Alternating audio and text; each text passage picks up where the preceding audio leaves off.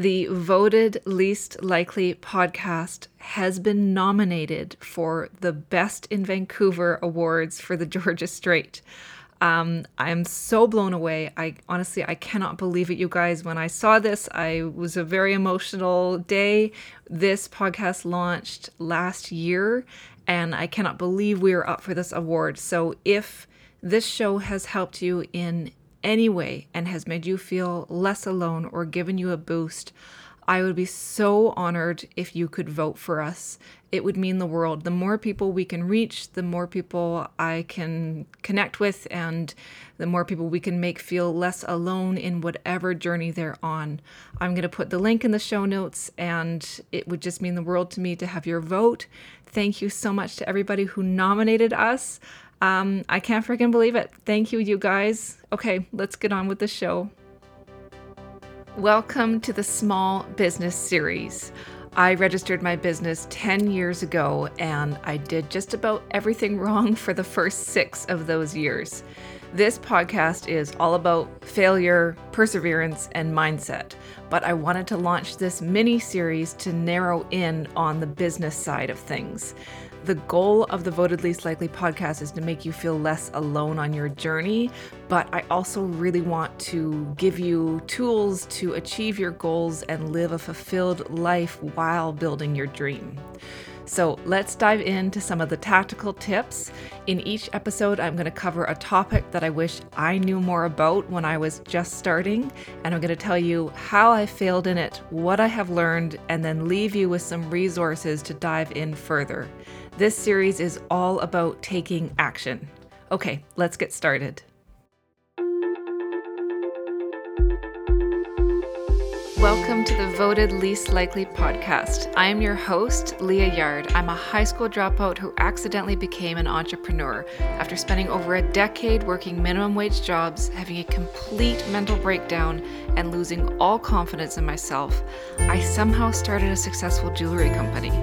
I am the least likely person to have ended up in the fashion industry, the least likely person to have overcome crippling anxiety, and the least likely person to have ever had the confidence to share my story.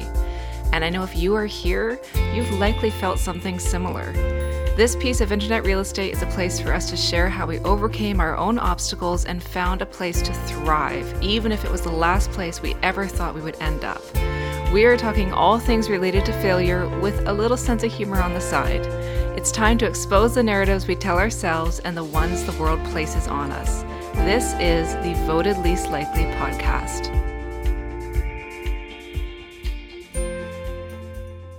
This is the final episode in the Small Business series, and it's actually a completely different topic than I had planned. Originally, I was going to talk about the power of planning because I wanted this mini-series to be as tactical as possible and give you actionable steps at the end of each episode. And that is still my goal. But I decided to end this series on something that's harder to put into steps: vulnerability. The reason I've switched gears this week to talk about something as immeasurable as vulnerability is because this past Saturday, I hosted a 10-year anniversary event to celebrate a decade in business. And the thing that I thought of the most when I was there was the importance of vulnerability in business and how much that has played a role in my success. I registered my jewelry brand, Leah Yard Designs, in 2013. And I'm going to be honest, I was terrified to host this event. I've hosted other pop-ups that are sample sales, which are easier to get people to come out to because it's a chance to grab a great deal. Sample sales are fun. They're like a treasure hunt. But this specific event was about celebrating my business. And I thought, who other than me cares about this brand? And I wasn't the only one who was worried. My partner Kyle even posted about it online to help promote it. And I've done an entire episode on how inactive Kyle is on social media. So we were worried. What if after 10 years, no one comes? What if there's no proof of growth? What if what I'm building doesn't matter? What if I don't matter? So Saturday morning, I was sweating. I was pacing around and sweating. I had two other brands joining, and these brands are two that I absolutely adore, and I wanted this event to be worth their while too. They were spending their Saturday with me, and I wanted it to be a great experience for everyone. So we're setting up. I'm sweating and pacing. I'm not being helpful at all to anybody. Kyle is, of course, remaining calm and helping out.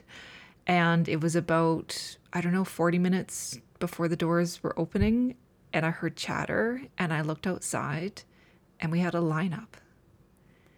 There were people who have cheered me on for years, lining up to celebrate this milestone. It was an incredible day. It was overwhelming in the best way. I got to connect with customers and reminisce about life, how we met, the events I used to host in our one-bedroom apartment. There's history there, and this shared history, these relationships and community, this has all been built because of vulnerability. It's the foundation of my business. Brené Brown describes vulnerability as uncertainty, risk, and emotional exposure. Now, I get that doesn't sound like something you should mix with business, but when you think about it, isn't that what entrepreneurship is? Uncertainty, risk, and emotional exposure? There are few journeys I can think of that are as uncertain as building something out of nothing. And I grew up around people who were always quote unquote right. They had this very strong, unshakable confidence that they knew the best answer to everything. There was a strong sense of superiority, kind of a our way or the highway type thinking, and I always felt very uncomfortable because I always felt very uncertain. The right way was never clear for me. And it wasn't that I didn't trust myself enough. It was that I always knew that I didn't know. I wasn't one of those teenagers who thought they knew everything. In fact, I've never thought I've known anything for sure. I think in terms of gray areas. So I see all kinds of possibilities, options, methods. And when I started my business, I tried really hard to be a person of certainty because that's what I thought of when I thought of a business owner. And that's what I thought I had to be like. Someone who is bullish, who is decisive, powerful, and right. And I couldn't fit in that box. I tried for years. And I think that's partly why I stayed behind the scenes for so long. I thought if I put myself out there, I had to present myself as a person who has it all together, who always knew the answer. And then I realized no one has it all together. And I also realized that's fine. That's normal. So even though this is a gray area, we can get tactical. Let's first talk about what vulnerability isn't. It's not weakness. It's not being a pushover or being easily manipulated. Vulnerability is the willingness to say, I don't know, or I was wrong, or I'm sorry, I need help. This is my responsibility. Thank you. I appreciate you. Those are hard things to say sometimes, and it takes strength to be willing to put yourself out there. And here's what that means on the other side as a customer or as somebody you serve. When a brand makes a mistake and they own up to it and take accountability, that's vulnerability, and that builds trust. I've made lots of mistakes. I try very hard not to, but I know I'm going to make more mistakes in the future. And I'm not scared because I know I will do my best to make it right when I mess up. I will hold myself accountable when there's a mistake in my business. The people you are serving need to trust you. So let's talk about vulnerability in messaging. I once read an interview with a designer, and she was talking about how when she designs, the sort of top thing she makes sure is that each piece has a cool factor because she sees her brand as a very cool brand and her customers are cool.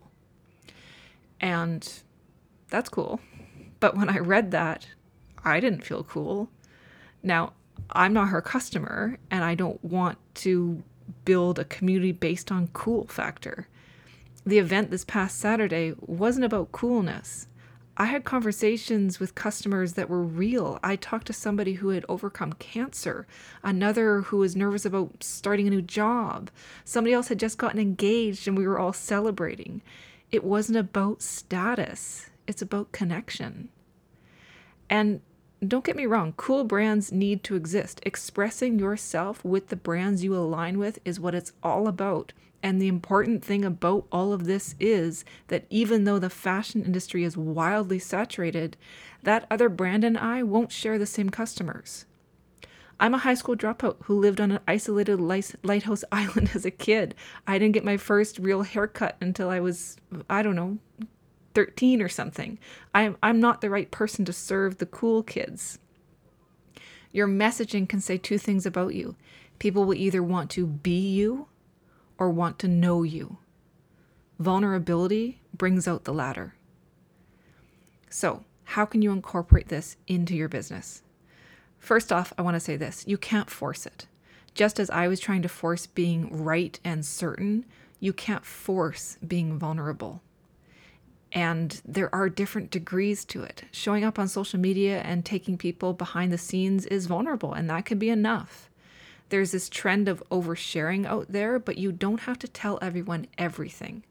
I once heard someone say, share online what you would share if you were sitting next to someone on an airplane. And I love that perspective because it's different for everyone, but it sets a really clear boundary for everyone. I'm very open about my past, about my insecurities in business, the mistakes I've made. Hell, I launched a podcast to broadcast my failures, but that's my level of comfort. And on an airplane, if someone asked me, I'd share those things. But you have to find the boundaries that are comfortable for you. At the end of the day, business has changed. The people you're serving, your customers, they want to know there's a human behind the brand. They want to peek into your life, your story. Own your story. You can share as much or as little as you like, but you have to find the humanness in it. There are still huge pieces of my life I don't share online or in my business. I've found a balance that works for me that I'm comfortable with. You are in control with how much people get from you. So start with brands, businesses, public figures that you love. I mean, if you think about it, most celebrities we are drawn to are ones that we feel like we know, right? They're people we feel we can relate to, or that, you could actually talk to and have a conversation. Start to notice how people or brands let you in. People remember stories. What story are you telling? How does this story help other people? Last year, I launched this podcast because I was tired of working in the fashion industry and feeling so alone. I felt alone because my story was so incredibly unglamorous compared to other designers. I always was the imposter at every event. Every time I did an interview, I just felt so uncomfortable and ashamed. So I changed the narrative and I started using this story as a point of connection. I want other people to feel less alone. And so I use my story to build my brand and connect with the people who are aligned with that messaging. I'm not for everyone. I am not for the cool kids. But you are in control of your story, your boundaries, and your brand message. What makes you who you are? Who do you help? And then how can you connect those dots?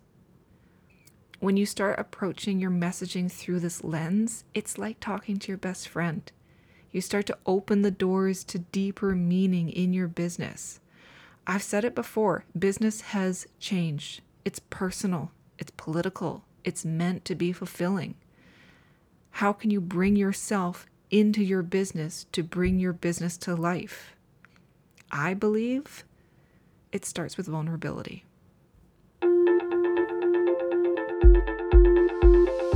Thank you so much for being here. I really hope this episode gave you a boost of encouragement to follow your own path, even if it's a little unruly or has a few more weeds than you expected.